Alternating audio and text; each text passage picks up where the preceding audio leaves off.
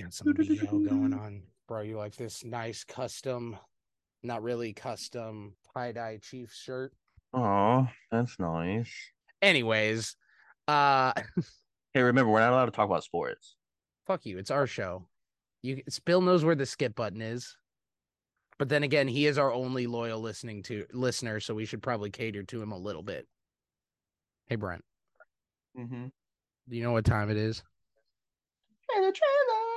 It's turtle time. Because folks, it's here. I've been listening, hearing rumors, and getting excited for this movie for a very long time, probably like 5 years since they announced that Seth Rogen was producing a animated TMNT movie. And we finally got our first look at the animation, our first listen to the voice cast, our first glance at the expanded cast of side characters, which is ridiculously star-studded, and nearly every casting is pitch perfect. Uh and that is we got the trailer. Really, it's a teaser because we only get to see like little looks at the turtles and none of the villains. But for TMNT, Teenage Mutant Ninja Turtles, Mutant Mayhem, and this is just that because, like I said, they have a ridiculously stacked cast full of actors playing almost every mutant under the sun that we've seen throughout the Turtles universe. People like Lockjaw, Superfly, Ray Fillet, like these deep cut characters. It's not like they're just going up against Shredder or Kang like we've seen a dozen other times. This is a new original movie. It's a movie that definitely is already seems like it's focusing on them as younger kids because they went and got out young voice actors to play the turtles, and hopefully we can like grow up with these kids in this franchise and get a couple of movies with them and build out this universe. Well, how we said before, like this is another uh Seth Rogen produced production, I guess in a way. Like he doesn't have his own studio, but like Yes, he he does. What's has it called? It's like Point Grey, isn't it?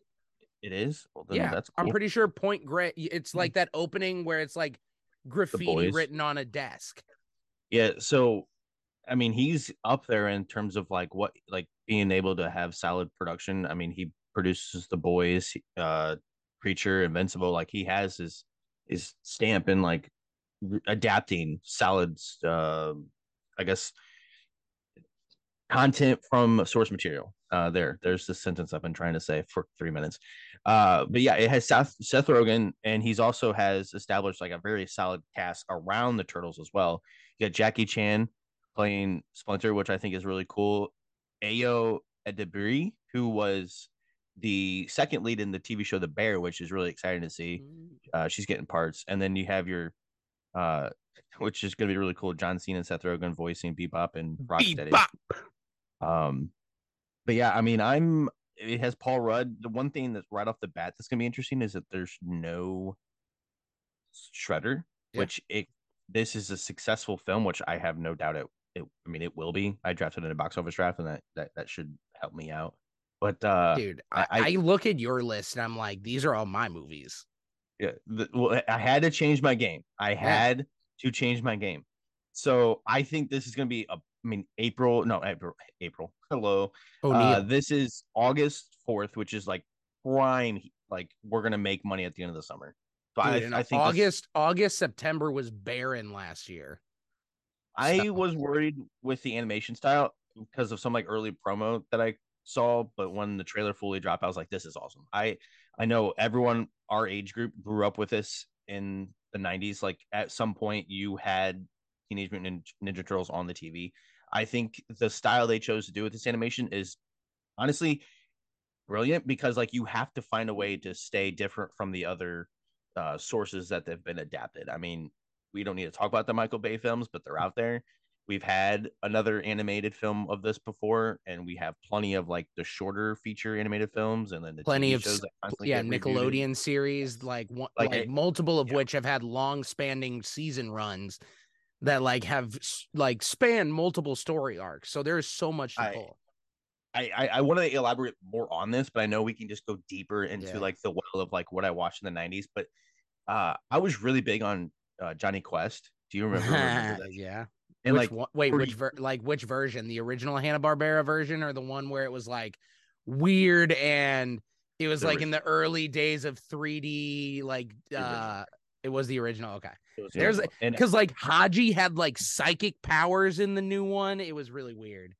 I I remember when I was like first getting into like cinema and whatnot, and there was about to be a a Johnny Quest movie, and I was like so ecstatic because like that's just what I grew up with in my childhood.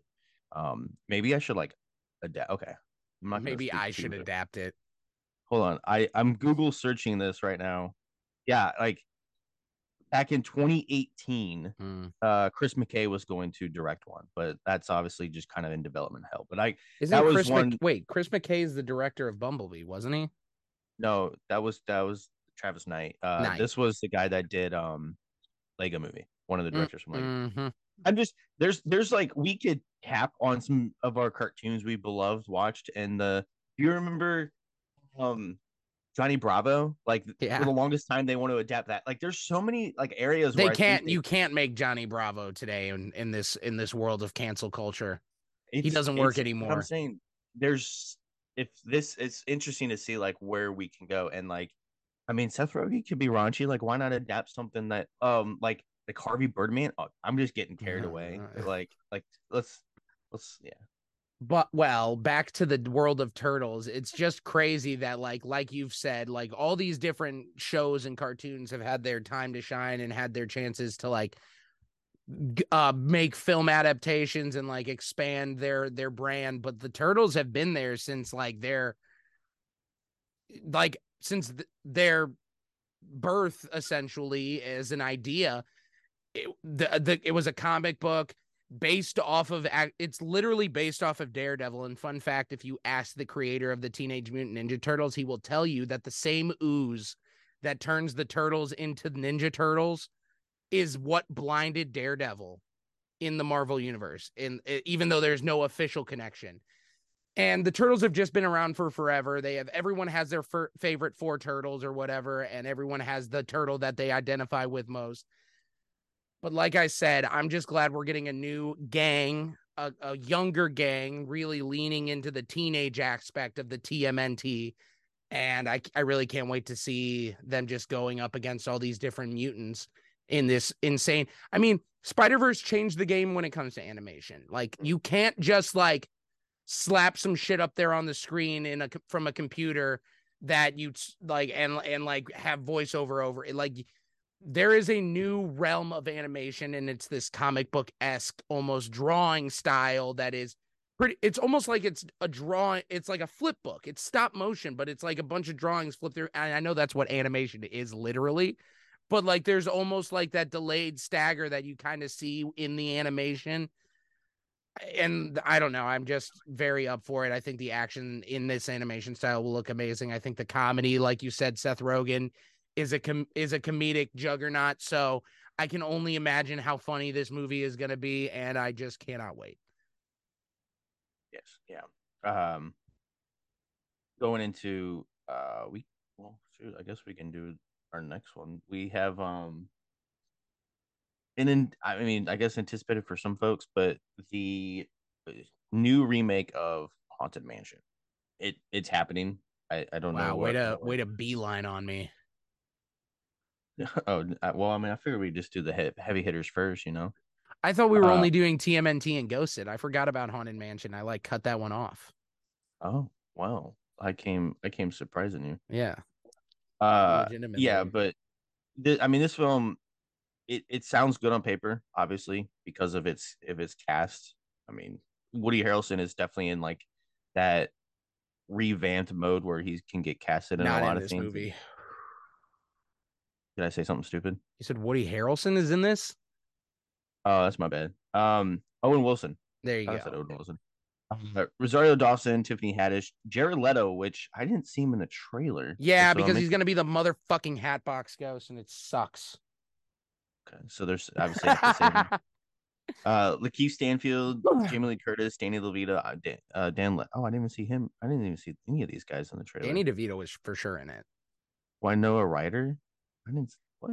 Okay, now I'm interested. I don't know. Winona was not. They're It holding. looks I mean, they only fun, real. but I not think great. they only showed really the human characters. Plus, you did get like a clip of Jamie Lee as Madame Leota at the end, but it seems like it was when she was still alive and before she was a ghost. So a lot of these people that are cast in this movie that we haven't seen in the trailer, I gotta imagine they're withholding to see the ghost versions of those characters once the movie comes out, Mm-hmm. or at least till the next trailer. But this one, the trailer just gave me too much of the Eddie Murphy vibes, man. Another family just like locking themselves in a haunted house and having to like survive the night. And that's not what I want, bro.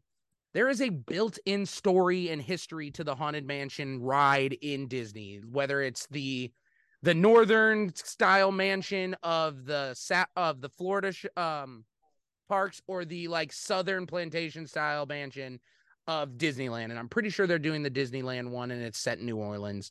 And that one specifically has like a backstory that they actually kind of lean into in the Eddie Murphy one with Constance Hatchaway, the like murdering bride, whatever, the widowed bride, and all this stuff. This is all from the ride. And I know they're going to like actually give us that and Madame Leota and the Hatbox Ghost and like these things that these Disney fans want to see. But they gave us those things in the Eddie Murphy one, and it was up to the stuff that was happening around the mansion to be entertaining, and it just wasn't. And just throwing a bunch of stars in a haunted house kind of feels more like this is the Muppet movie version special of like the Muppets Haunted Mansion than it does feel like a like attempt at making a true horror movie in the vein of Disney that is also for kids but can also scare your britches off. And I don't think that's what this is going to be. And the Haunted Mansion is like top 3 favorite rides of all the Disney Corporation. And if I don't know, I got high standards for this movie. And usually you would think I would come in here and just fucking blow this movie's dick because I love Disney so much, but I just have too many things that I want from this movie that I just don't think that they can sell. The interesting thing to me here is like how these films continue to be successful and they continue to make them. I mean, we just had the Jungle Cruise more recently, and then I know they announced another from previous years past, Tower of Terror. Like, there's some It's strange ScarJo franchise with it. What's that? with Scarlett Oh, Johansson. yeah, yeah. There's some weird franchise of Disney rides that I guess that they're trying to adapt into They feature films. also, I remember seeing rumors about Taron Egerton doing a movie about Space Mountain, even though they already made the Tomorrowland movie. It's like Yeah, there's, I mean, Disneyland and Disney World are just full of these rides and concepts and ideas that the Imagineers came up with, built a ground level story to that there's just so much room for expansion and great storytelling through the like vein of these already pre-set up stories like what you got in Space Mountain or Haunted Mansion or Pirates of the Caribbean. Like that yeah. Pirates of the Caribbean is the perfect example. They took the general idea of a ride Yes. and completely changed the narrative around it, creating something totally entertaining, but unfortunately, they decided they had to retroactively change the ride to match the movie, which is not something that I think they need to do, and especially something I don't want to see done to the Haunted Mansion after this movie comes out. But I mean, it's the way you're using the source material as your jumping off point. You don't have to make a one-to-one copy of the story of your ride, but you have to use the things that the people love from the ride to create a story that they will also love. And we will, I mean, that we will see because I think the story still might work.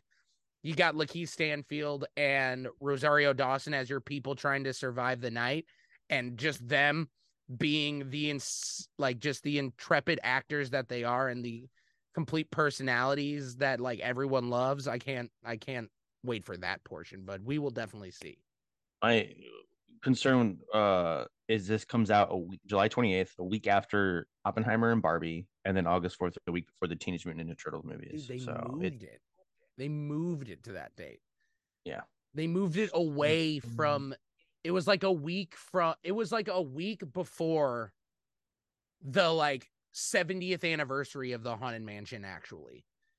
And then they moved the date by like a week and a half or something, and now it's all fucked up. Yeah.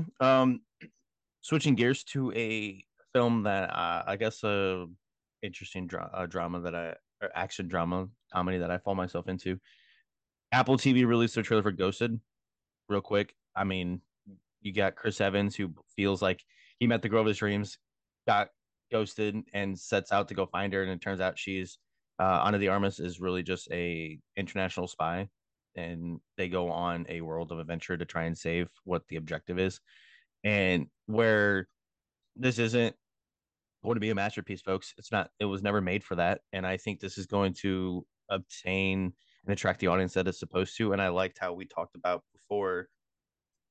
I mean, Chris Evans is kind of going against his type, where the typecast part, where he's not actually playing the hero in this one. He's more like the damsel in distress, and I think it's really fun. And we know that D. Armas and Evans have great chemistry. They've already been in films together, and so I'm looking forward to this one.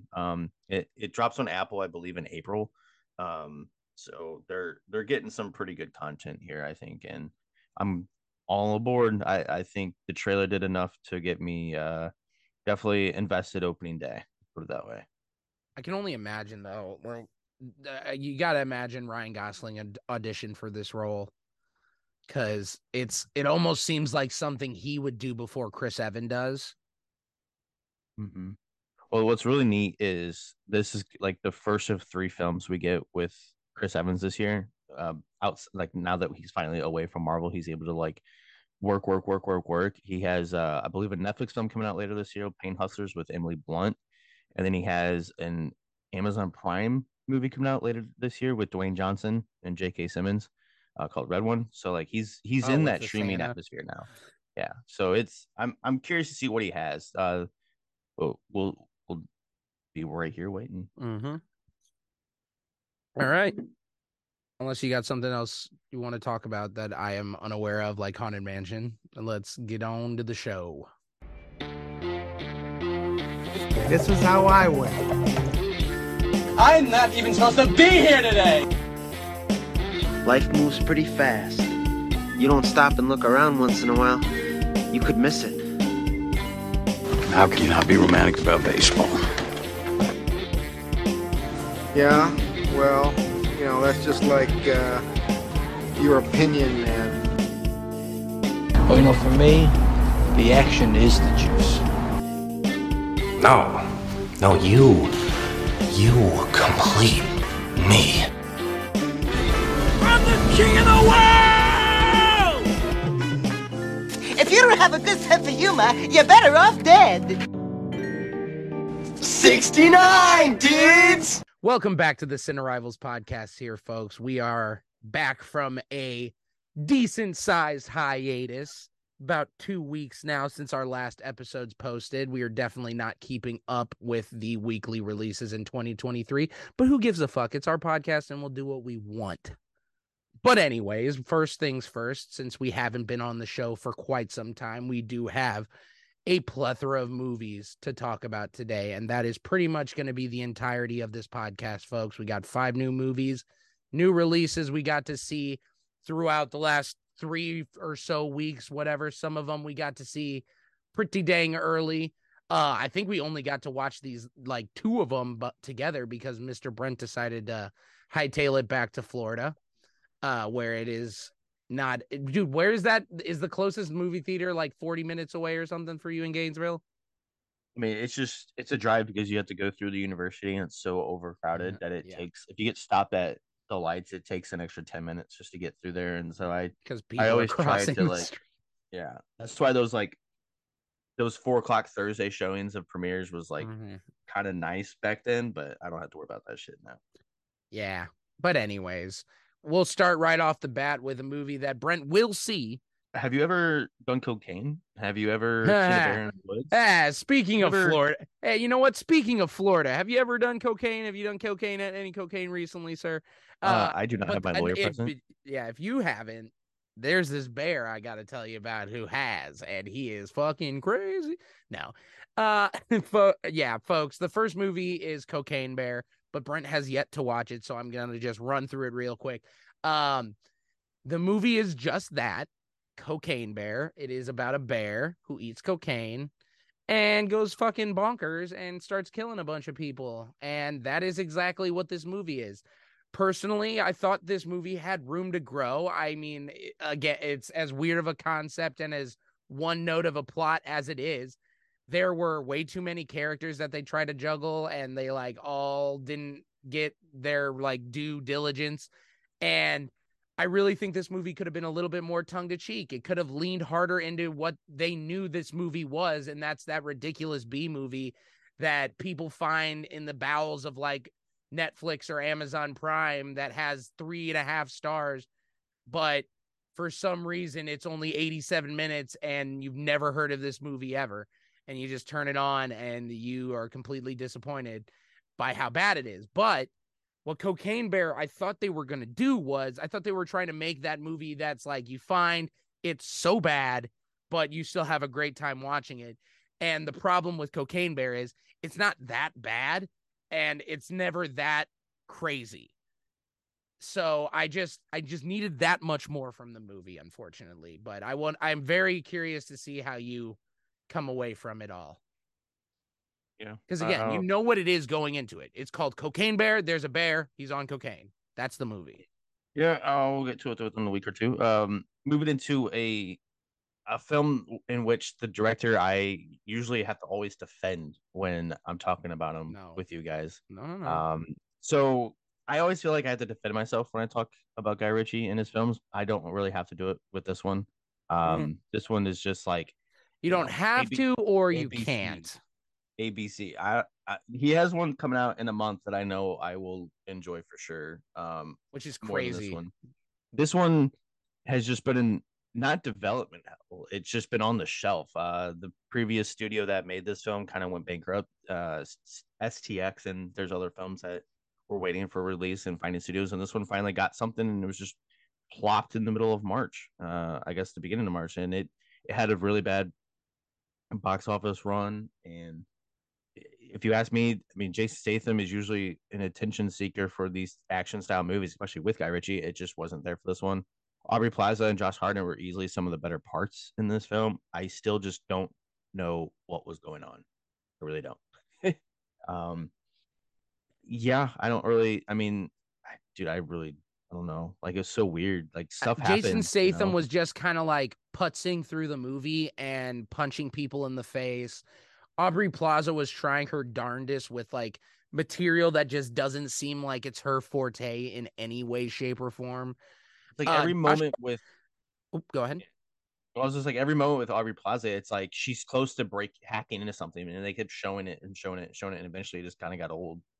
Yeah, and I mean, Josh Hartnett was fun, but like not nearly as fun as he could have been playing this like dorky, larger than life actor that he was playing. He could have like leaned into it harder.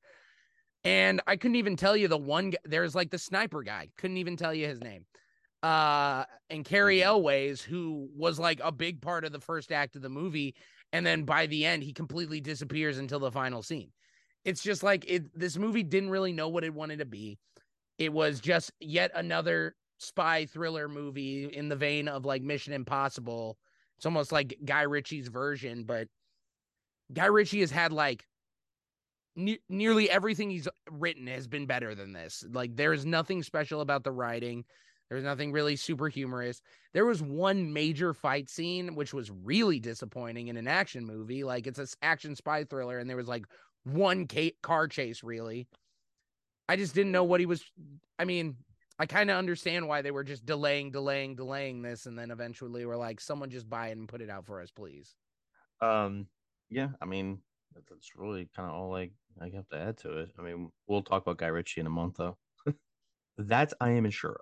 But yeah, now we can hit we can step into the ring and throw some punches at one of the better sports film, Creed.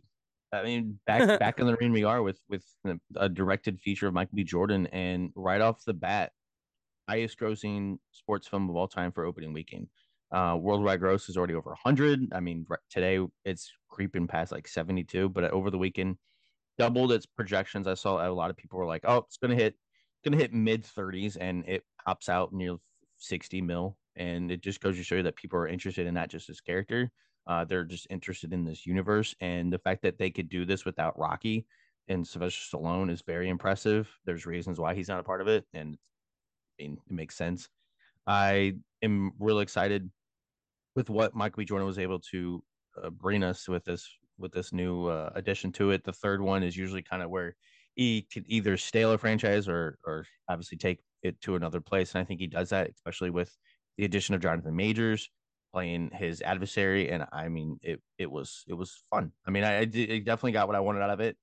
Um, Added the action, the close up boxing scenes to feel more, new and not just the same old stuff. And for his first time directing, I mean, dude, I was impressed. I mean, it really was. His acting might have taken a step by, so you can get more of Jonathan Majors' presence because he's just so huge and takes over everything. But there was a lot of moments where I was just like, this movie is awesome. And I feel like if you just weren't a fan of the other one, like Creed is different because Creed is very much like blend with Rocky.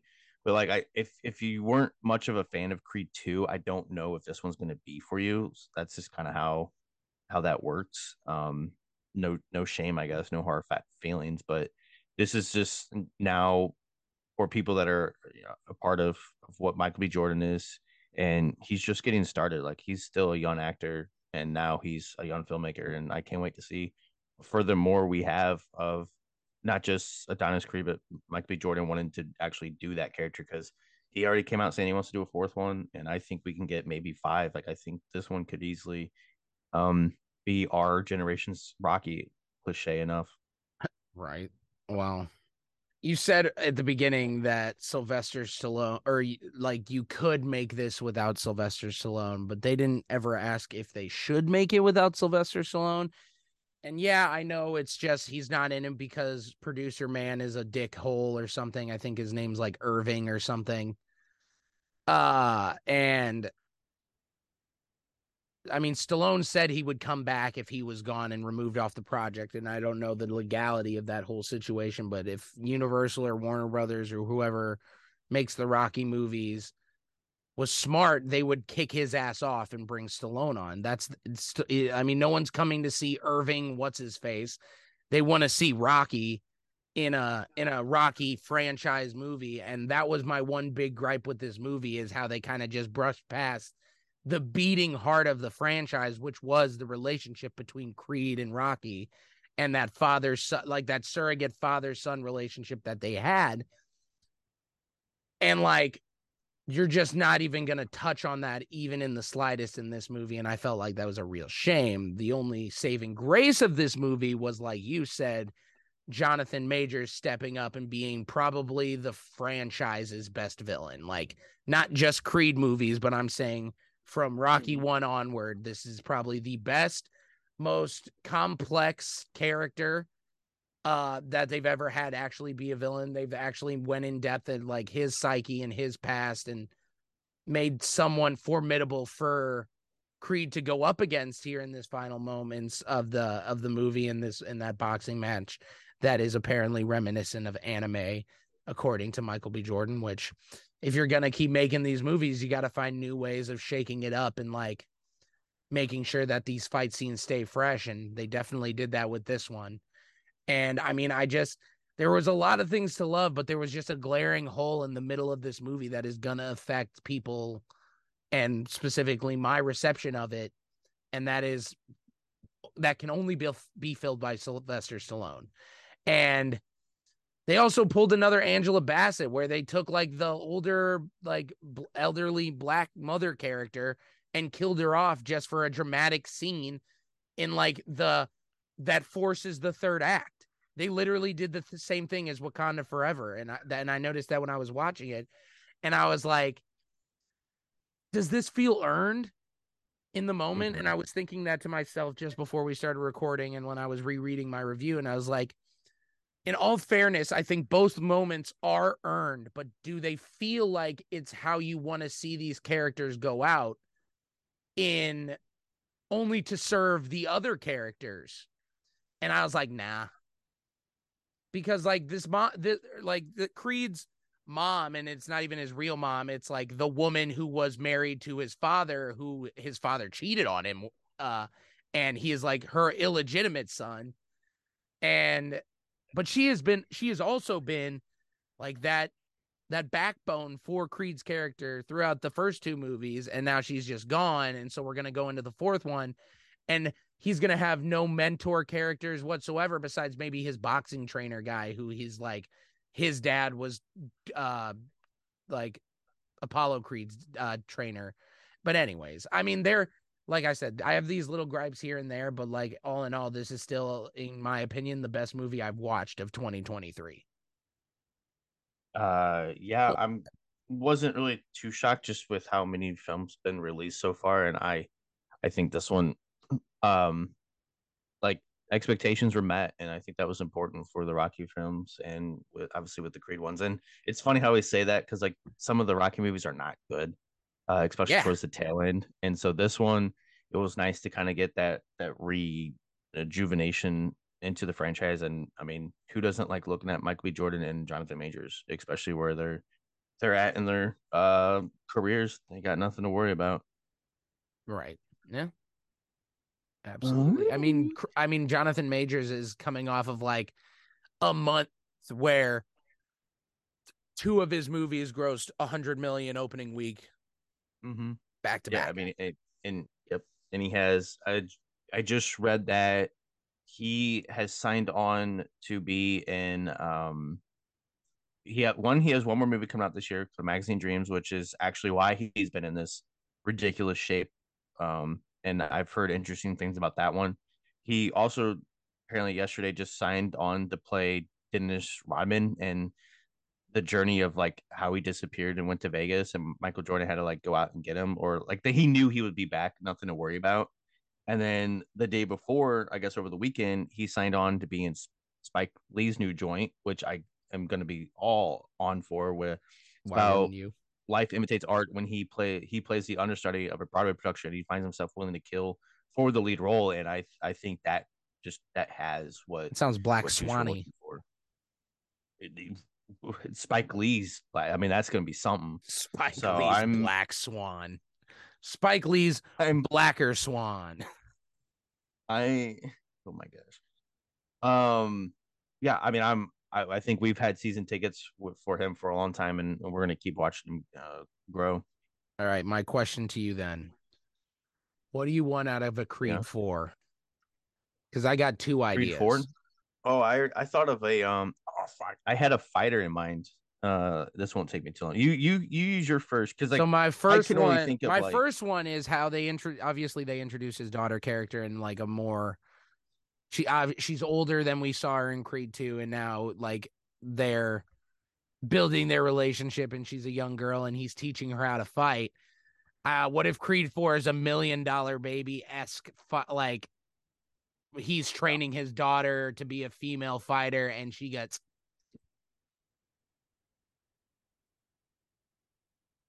nope, no comment. well.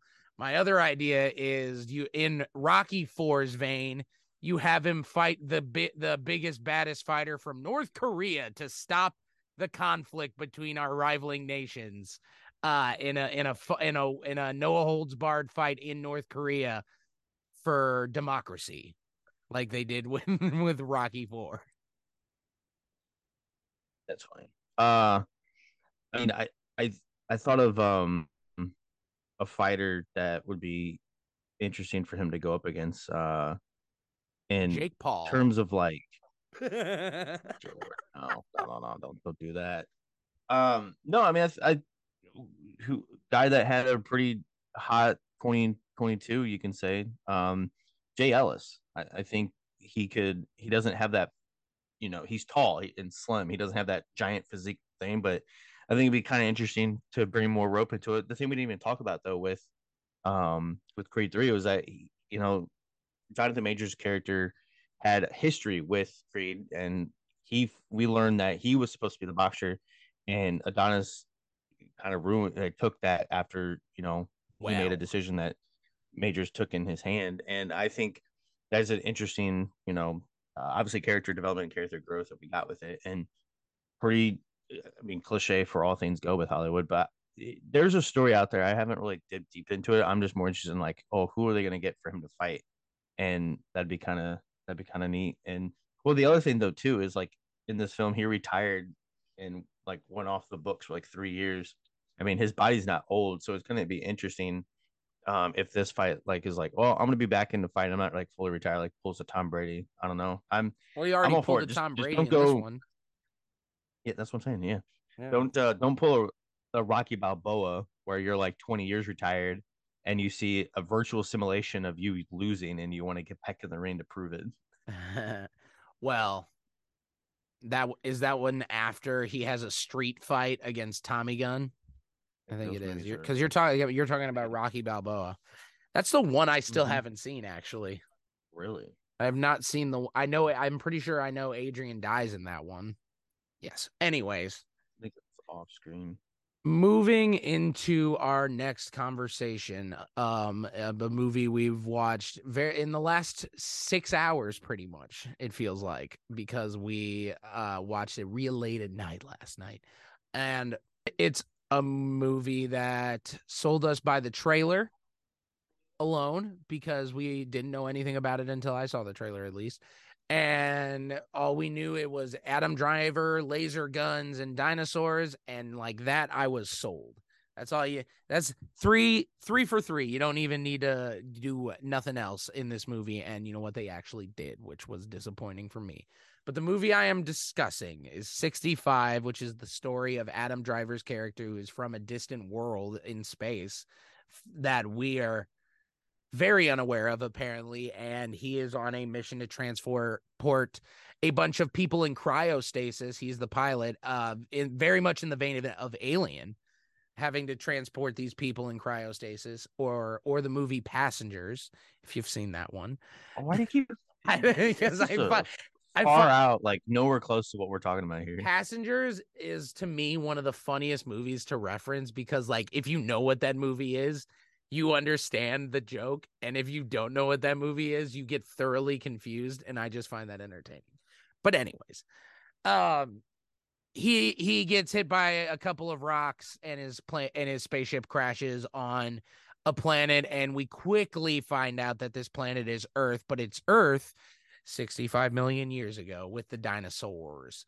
So you got to imagine the situation this man is put in. He's a man from a future space world with his laser guns and special technology, but he's like running around this forest and getting viciously mauled and attacked by various dinosaurs and bugs.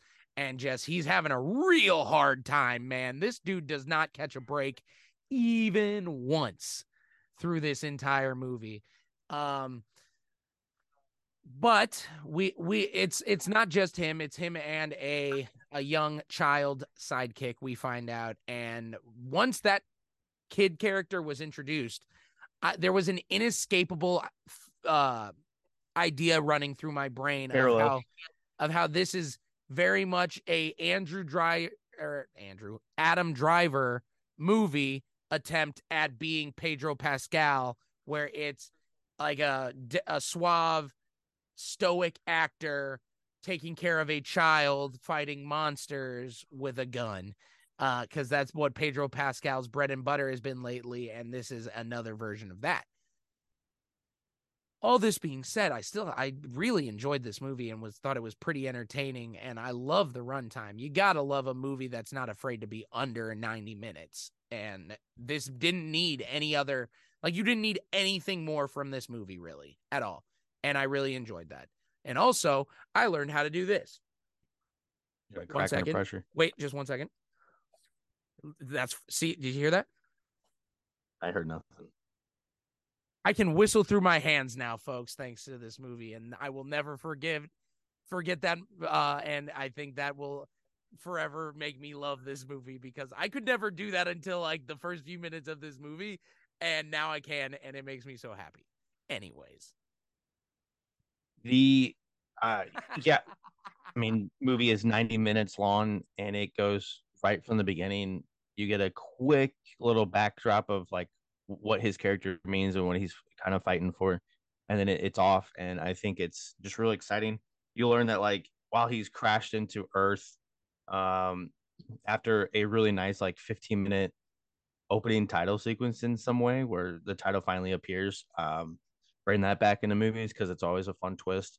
He happens to crash land here right before the asteroid that wipes out the dinosaurs. And so it's a race against time for him to find a vessel to get off. And it's just really kind of exciting just watching Adam Driver fight dinosaurs. This is what, you know, Jurassic World films were trying to do the last couple times. And if I were to add anything differently, it would just be more of him fighting dinosaurs. But we still got a lot of that. I mean, the T Rex third act fight was fucking sick. And I think Adam Driver is on that pace of like he could be an action star if he chooses it, but he could also be, Hollywood's leading man in Oscar bait films. And I'm completely fine with whatever path he chooses. And, in the meantime, he can do franchise material if need be. And I'm all for what this guy has done to build his career so far. And I look forward to everything he has coming. I mean, he's going to be in Michael Mann's new film coming up next. And you know how I feel about that with Ferrari. And so I was on board from the get go when I heard that he was attaching to this one and it involved him with dinosaurs. So I think this is like, for anyone that's looking for something to watch this weekend, like this is not a bad book. Wait, dude, you threw me off because you said watch and then called it a book, and I was like, God damn it. Anyways, I said buck. Bad buck. All right. Anyways, I mean, yeah, it's like it's hard. It's hard not to enjoy this movie because, like, and I'm gonna be honest, Sam Raimi being executive producer, I gotta believe he had a hand in some of the jump scares that happened because there were some genuinely great jump scare moments that totally caught. Like, I know specifically one that totally caught us off guard, both, but this is definitely something you could easily take the risk on. Like, yeah, it may be not a big budget Marvel movie or the next big like animated Mario Brothers, but this seems like a pretty big budget movie with a like constrained cast, a great idea, and it was executed very well.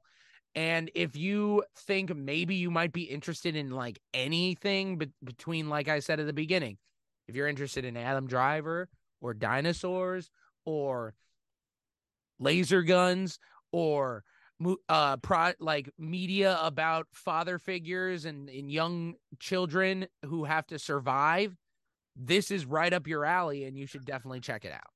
And also you'll learn how to do this. Yeah, that kind of takes us into our final cut of the newly installed films for the time being. Stab 6 came out. You were really busting it. I know, purposely did. Oh. Here we are, folks. Another Scream film. Didn't think I would see more of these, but we are. And less than a year later, you do. Yeah. And I know one of your biggest gripe was like how this film is set around Halloween and it comes out in March.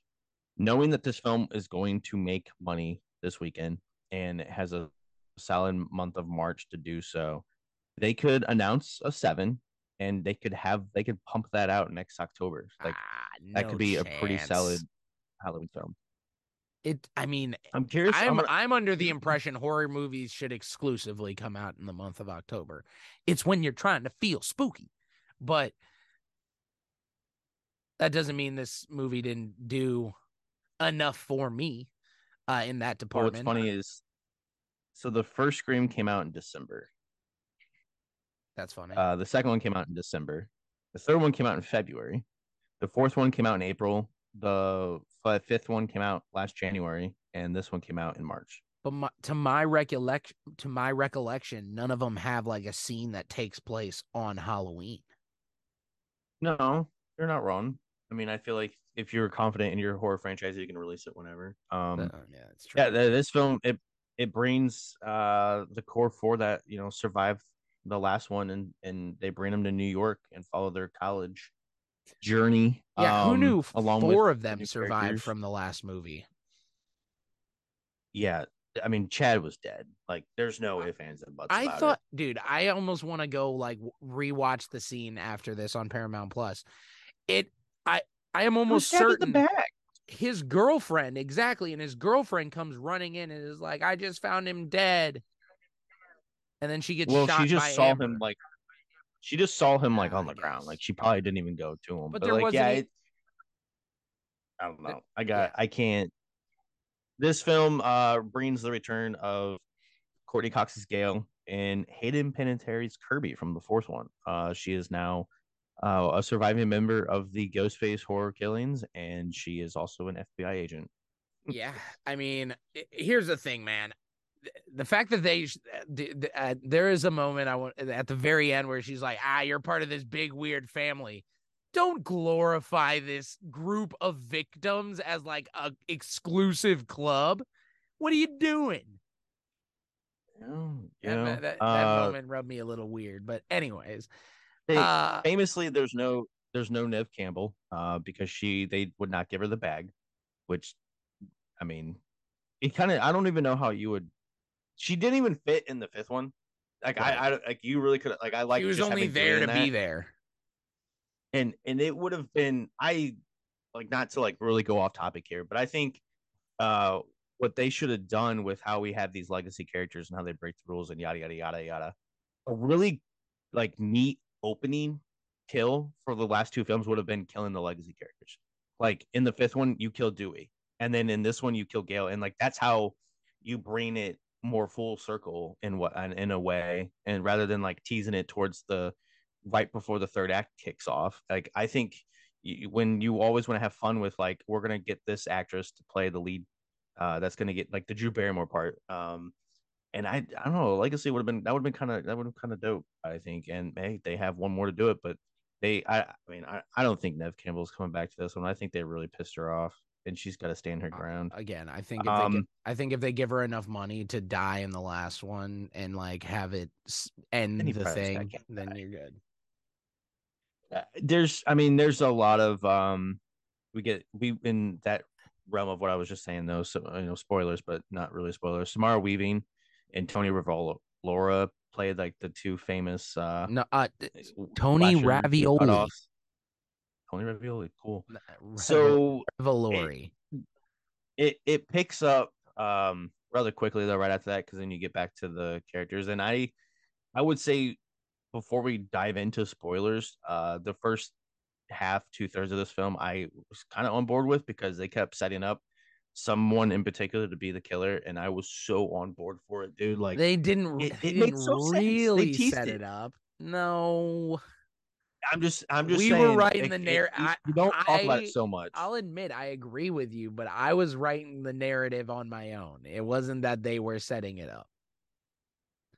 Because that's one thing. Yeah, the Scream movies never really like give you the clues to figure it out at the end. They just kind of like dump who it is on you by the end of the movie and let them spiel it out.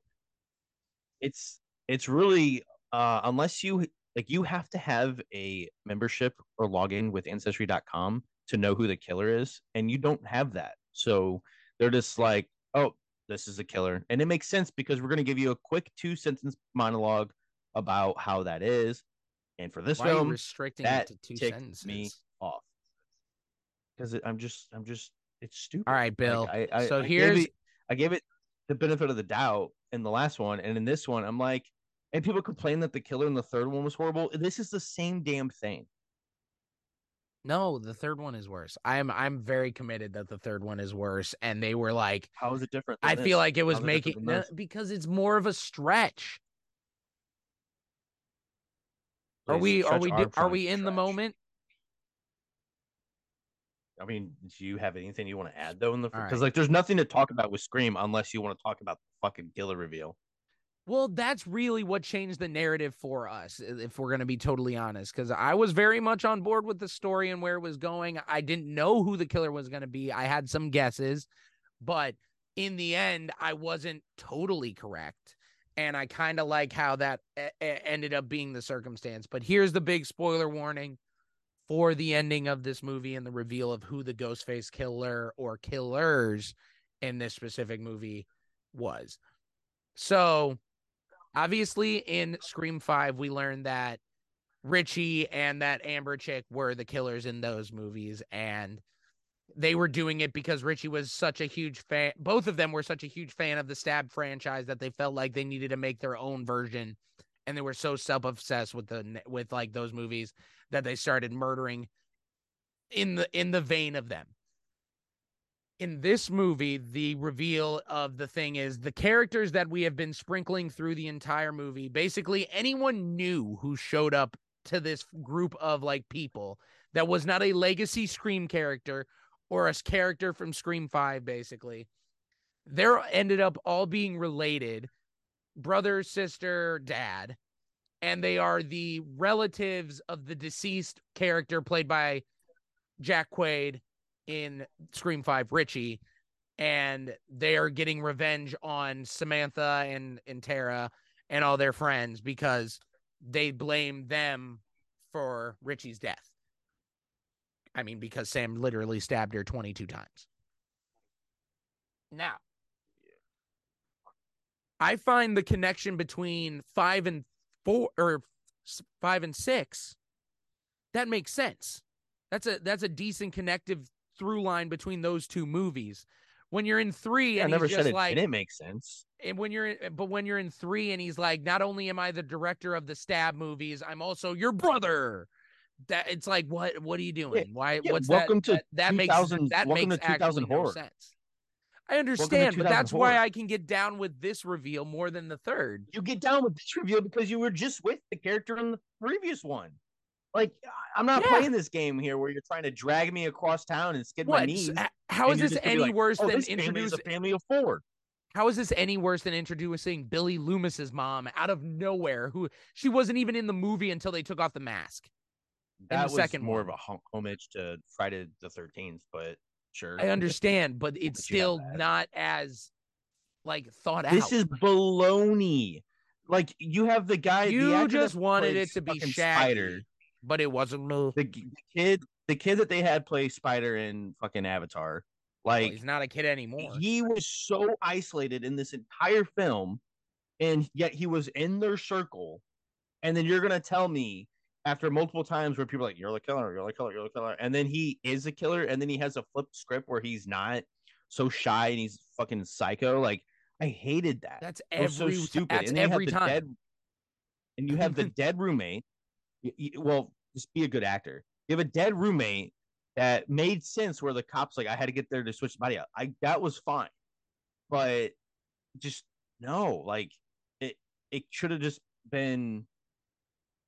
I mean, at least their physiques made sense for when they attacked and when they killed people in like the previous one. Yeah, dude, I literally that was my review for my last rewatch is like, dude, Amber couldn't be killing or knocking people over. Her stature is just wrong. Early in the film when you have Sam and she went to go see her therapist, and she only told, besides her sister, who is not going to be Ghostface, she only told Dermot Mulroney, the detective, the first detective that we meet, like, she only told him her alibi. So like when he gets killed, it's kind of like, oh, well, I mean, if I'm playing the game of who's Ghostface, here we go. This makes sense. You just don't know if it was him or I guess his 2 kids, which they teased earlier that the roommate, Bailey, she's talked about how her brother died, but you didn't know who her brother, and like we kept thinking, oh, it could be Stu, but does the math check out? It doesn't matter. It couldn't be Stu. See, that's us just wanting it to be that. It couldn't have been Stu. That the ages do not make any sense. And like, yeah, but now I'm thinking again, all right, let's play this game again. Scream 7. What, like, I think it should definitely be Stu trying to finish the job and taking revenge out on Sydney and Gail and like actually ending them. And I also think they could add the layer of him trying to recruit Sam to be his accomplice, his second in command. Well, yeah, for some reason they're teasing that like way too much, if you ask me. I thought that should have. It was nice just having the Billy Loomis. And it was fine in the 5th one. I think they could have gotten rid of it by this time. So what's really cool about this movie though is that they have this shrine, like this old broken down movie theater shrine of like everything from the previous installments Bro, as they need to sell collectible tickets to items. that. You know, one way to collect memorabilia for something you enjoy. And I thought it was really cool and neat. And they showed so much stuff with like Stu, and you saw his robe and the supposed TV that busted over his head, but that thing barely looked cracked.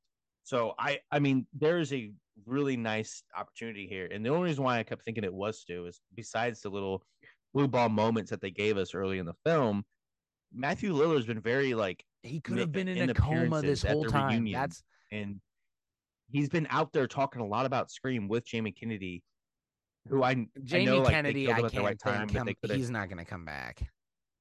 No, he's not because they brought back his niece and nephew, which Right. is nice. But I mean, Scream 7, listen, it could work. I mean, better than this. You get Sam and her, you get the core four going somewhere, and the new member Danny, which cool. You get them doing something maybe outside of New York. Maybe like what would be kind of neat is what if they went on like some road trip. Like, obviously, this is just fresh in my head because we just finished this movie not even 8 hours ago. What if they go on some like road trip to a cabin and they're attacked by Ghostface at like a campsite, just like Friday the 13th? Or he could get them in their dreams. Or they go to think going out of Antarctica, Woodsboro like wasn't a bad thing. Going out of Woodsboro wasn't the bad thing. I feel like they could switch the destination up, maybe actually go to California. But yeah, I mean, I don't know. There will be a would just seventh. be doing the thing. No, dude, that would literally just be doing 3. And I gotta imagine that's what they're gonna do because they said it in this they one. acknowledged the college thing in this one for sure. So yeah, I gotta that guess that they're gonna end up in Hollywood if there's a third one. And the first, in Scream 5, the boyfriend was the killer, which is exactly how it was in the first one. And I mean, Gail wrote another book. Yeah, like maybe so. When the casting comes out for Scream 7, watch out. Whoever gets that director job is probably going to be the killer. But no, I seriously think Stu needs to wake up out of a coma that he's been in for the last 30 years. I'm not like, I don't highly anticipate these films, but I'm going to always watch them. And there's still something that like gets me like rolling because this franchise lives off of its, reveals. Like, right, this is the killer. This is the killer. Like, it lives off of that.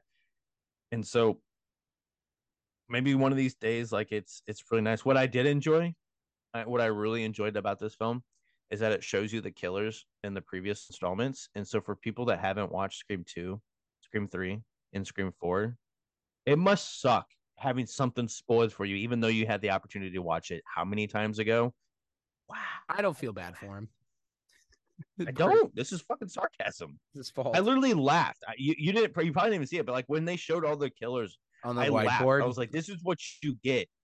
And then he made the comment. He had the audacity to tell me, oh yeah, man, there's 2 killers. I know there's 2 killers. And I look at him like, you do not have the right or the clarification to know how many there are because you have not watched any of these fucking movies. Anyways. Truth. It's like I haven't done that in a while. Truth bomb. Dropped. Yeah, I mean this movie's gonna make a lot of money. I mean they're projecting. I don't know about a lot, dude. Each week 50s, there's some decent competition nice. coming out.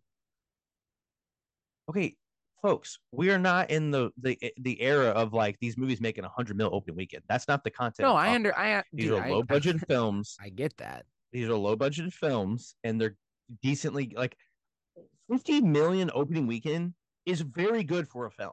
Like very good. And people think that is like, oh, it did bad. It did bad. No, it didn't. That is very good for the industry when you can make like I would say above 20 mil opening weekend. That is solid because a lot of times you're already getting halfway to your production budget and you're making a profit. And I think this film is easily going to make coming out of March. This film will be up there in terms of like what the other films make. Like the last one, Scream 5, it made like I think 80 in its run. For the U.S. like that's very solid, and that's why these horror films can always make sequels because it doesn't cost that much to make. And maybe once people realize that, they can finally shut their fucking mouth. Yeah,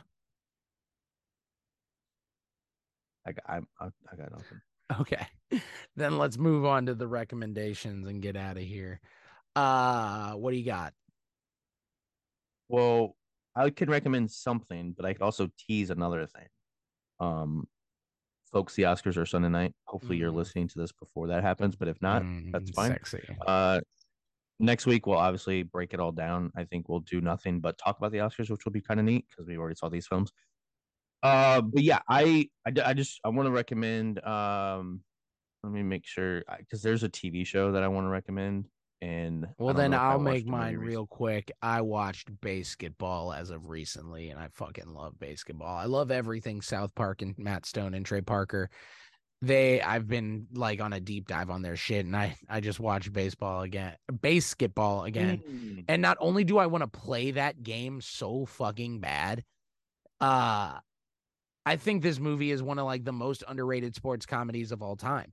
It is just terribly funny, and like you see those like sprinklings of the South Park humor throughout the entire thing, and those two guys are just great. I wish they weren't so totally deep and invested in South Park so they could do more things like that. But yeah. Okay, so I'm gonna take this. I'm gonna take the liberty to do this real quick. But there's a TV show on Apple called Shrinking with Jason Segel, Harrison Ford, Jessica Williams. I think this is one of the better runs of like comedy drama that we got. I think if you're a fan of Ted Lasso, you will love this show. It is really, something uplifting to watch that is nice that Apple has given us. Especially watching Harrison Ford do comedy, I never thought I would enjoy. But what I want to also I want to recommend that, but also I just want to do a quick shout out here because I talked to you about this, and this is the only like true platform I could say this, I guess, to for folks to listen. But I recently rewatched Whiplash, and I had this interesting theory after watching it, where this whole film you have Miles Teller's character trying to earn the respect from J.K. Simmons' Fletcher, and he can never get it. He can never get that. And up until the very end, when he finally like breaks custom and goes at him in his own game, and the last shot you just see eyeline looking at each other. I think that this is more so where Miles Teller was wanting to be like, this good drummer and this good musician and was wanting to do, good, good, good, good, good.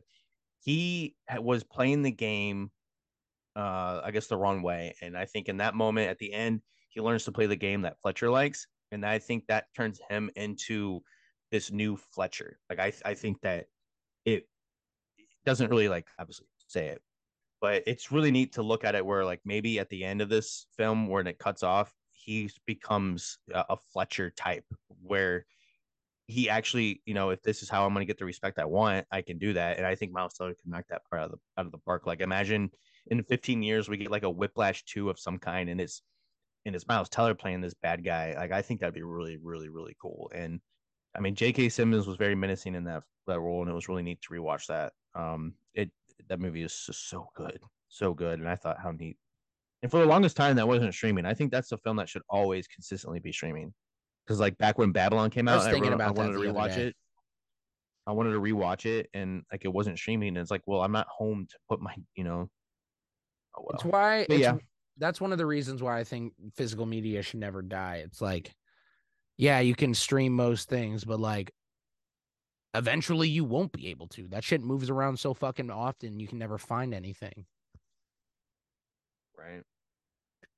Well, All thanks for right. coming to our TED Well, Talk, folks. thanks for coming to another episode. It's not a super long episode, but guess what? We'll probably end up having to record a 2 hour plus episode for the Oscars. So you'll get to enjoy Well, that there, folks. what we'll do is, well, we could do Oscars. You can edit this part out. I'll let you finish first. But That'll yeah, be all, folks. Thank you. there you go. Bye.